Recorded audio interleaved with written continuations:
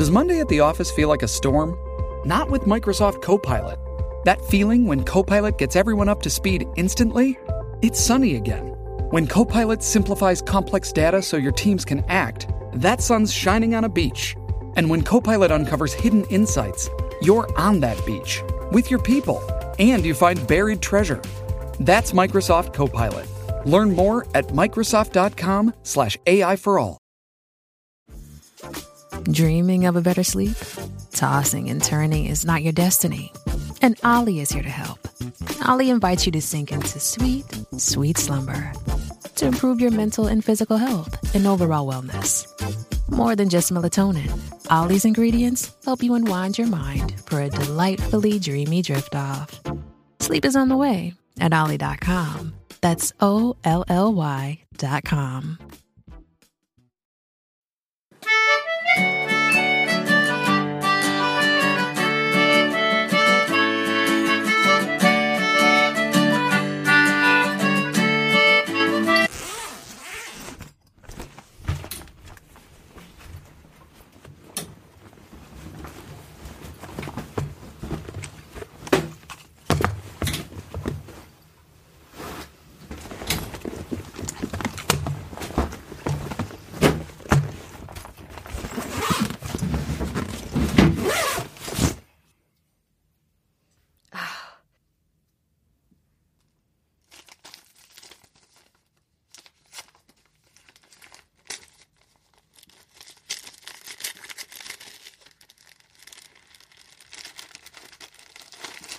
Dear Louisa, my friend, I'm sure you're angry with me. My plan to alert you about Phil worked. You figured out my secret code, or someone did. And it was complicated enough not to alert Phil or Oliver to what I was up to while you figured it out.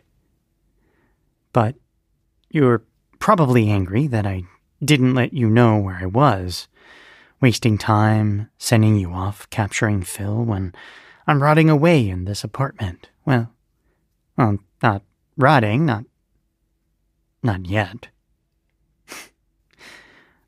Sorry. And you're also probably angry that leading you to catch Phil was maybe the thing that, well, killed me? Man, I hope I got that wrong, because talk about salt in the wound. But not many other people even know where I am, and I doubt Oliver would ever bother, especially if he was going to do it so inconsistently. Maybe he found out I paid all the former Third Sight employees, got pissed, and decided to cut my allowance. In which case, fuck that guy, worse than ever. You know? The thing that I'm guessing you're really angry about, though, is that I'm gone. And I don't want you to be angry about that. I know you wouldn't be angry with me, but anger is a shade of emotion that colors grief. People focus on the sadness aspect a lot, and that's a main component for sure. There's shades of joy, too, as you celebrate the positive memories of the ones you've lost. But the more you focus on those, the angrier you can get that it's gone. And it's not fair. It's wrong. And then you're reminded that it's not wrong. It's nature, and nature is neither right or wrong. It just is. You can affect it up to a point. But there's one thing about life you can never change. It ends. Everything ends. Nothing is eternal. You don't choose to be born. Most don't choose their death. Some do. But I won't. I may have inadvertently caused it. That wasn't an intentional choice, but it was a choice. And that's life. The decisions you make to fight or embrace the beautiful chaos of the world. Good flavors and tears. almost clear, almost translucent when slowly sliced apart, but hard as a baseball all packed together. The beautiful nonsense of everything in between. 811-549-176-10-312-2. Well, I probably sound like I'm high. Or drunk. I'm not. I'm just hungry. I'm hungry and I miss you. I just want to sit on your couch eating Cheez-Its and watching something really vapid with you. No stakes, something like, I don't know, The Bachelor, right? Relish in your short little laugh. Not quite a bark, but a shift so sudden that it has to be genuine. What you found funny always delighted me. Your laughter was so pure, so real, never forced. No melody to it, really, but still musical. Sometimes short and guttural. Sometimes a cackle, like notes going up a scale. I could never predict what you'd find funny, so your laugh was always a delightful surprise, and then one day I could predict it. I guess that's what it's like. Learning to be a friend. A best friend.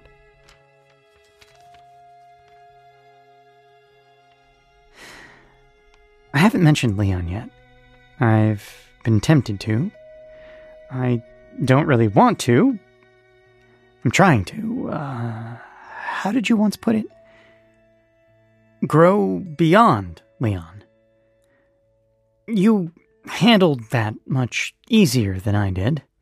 But then again, we had very different relationships with Leon. This letter isn't about him, though. He was my best friend, and I love him dearly. But he's gone. He's gone, and we had a chance to say goodbye. That was the thing I was angry about the most when he died at Wonderland. But then I got a chance, and the chance wasn't what I thought it was. And I'm grateful that I had a chance to say goodbye to you. But you'll be angry that you won't be able to reciprocate.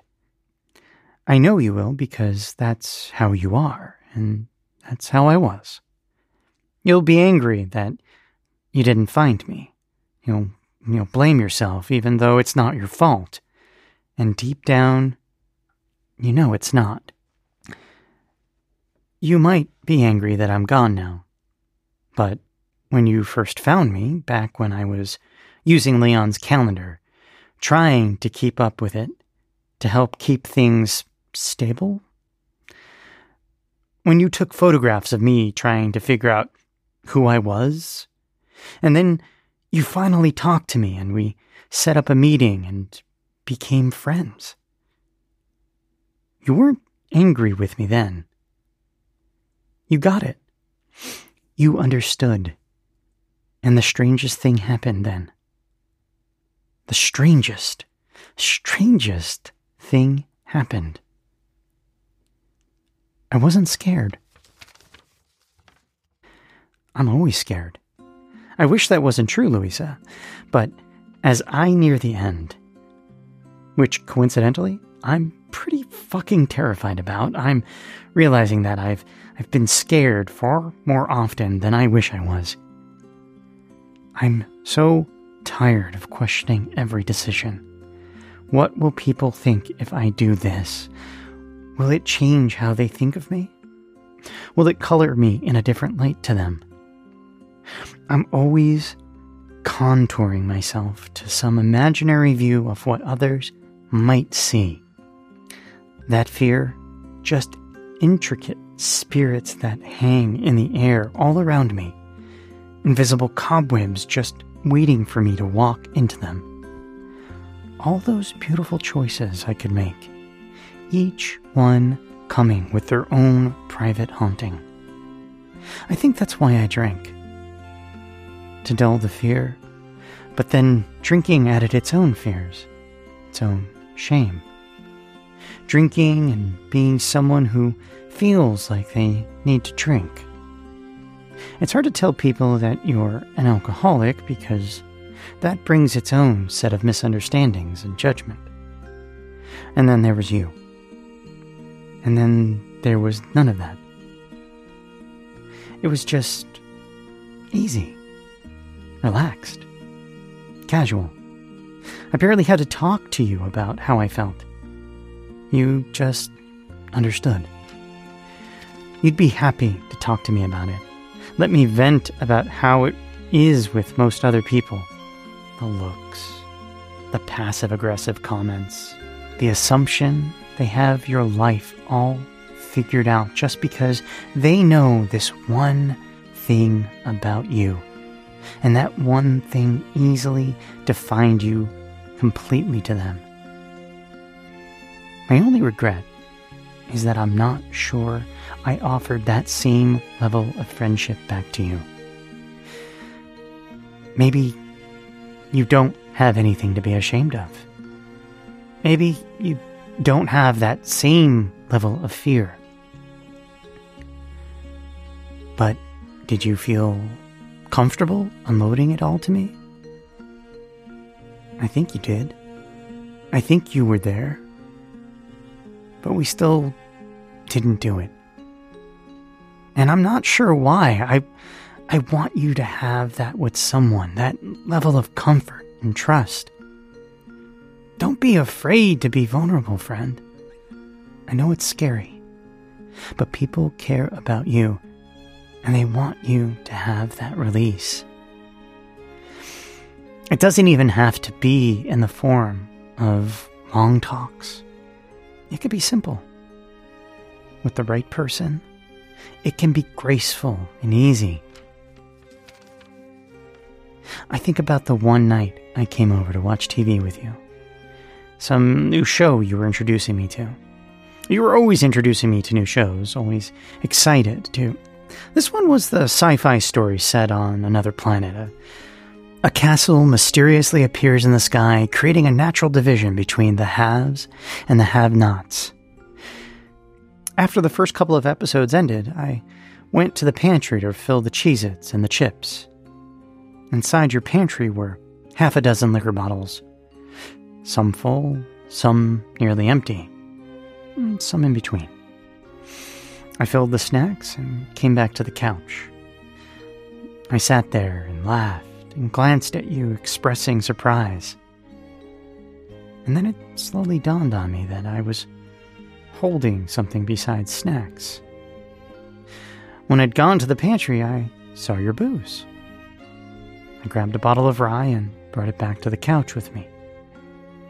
And I was still holding it by the neck, cradling it like a baby as I laughed at the delightful head of security, the alpha wolf, struggling to keep everything in line while I balanced a bowl of chips on my lap. I hadn't opened it. I hadn't drank. I was just holding it. And for minutes at a time, I didn't even think of it. I didn't even realize. But you noticed when I did finally notice. The shock of how absent-mindedly I had just brought it back, equating the good times I was having with you with the good times of my past. Good times that led to bad times. The worst times. And then you reached over and touched me on the shoulder. And I looked into your face. And everything I needed to know was there. Every freckle and contour. There was no judgment. Your face was open, your eyes soft, understanding, your mouth bent into the smallest knowing grin. Your expression just barely pinched. Just a touch of pain as you connected with what I was experiencing.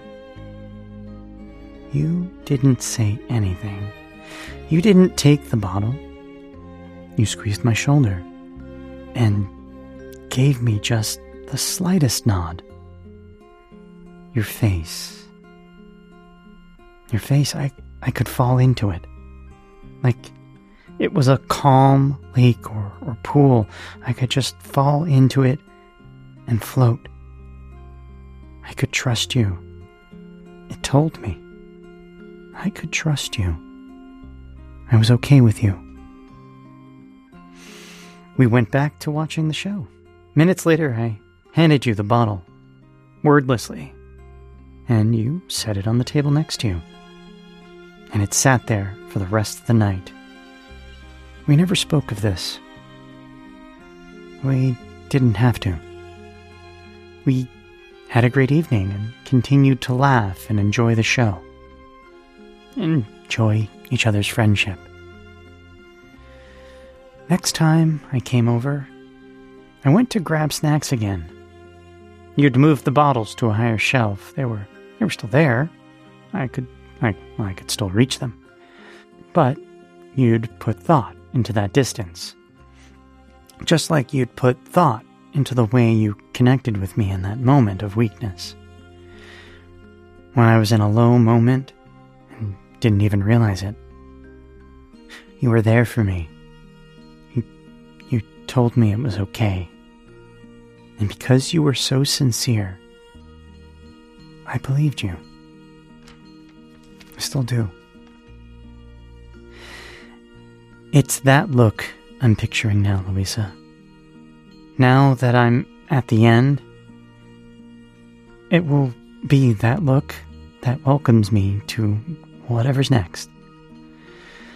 I say this to you not to make you sad, but to remind you that although you may be angry, that you aren't here at the end. You are. Your tolerance and acceptance, your sense of humor, your excitement to share, to connect, to remind the ones you love that it's okay, that you have them and hold them, that you have the ability to do that with little more than a look and a gentle touch. If I die, this is what I choose to take with me when I do. My best friend is with me, and I know as long as you are out there, I will always be with you too. I love you, Louisa. Michael.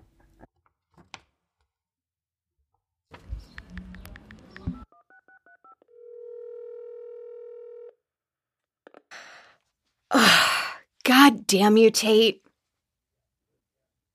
Yeah. Yeah, I finally opened it.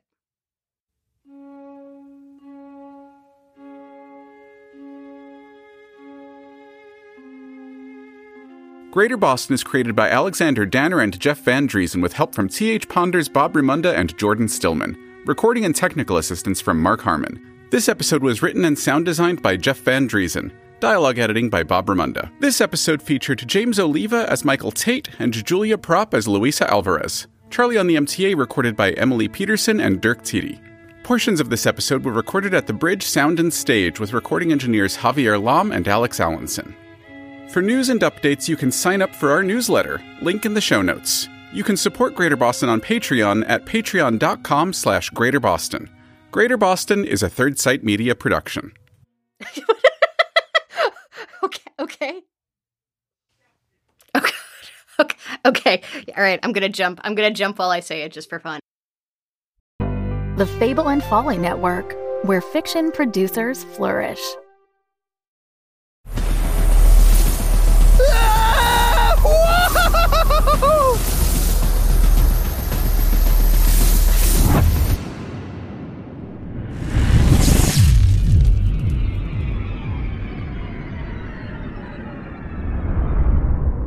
Whoa! Check out this place. You'd love to retire here?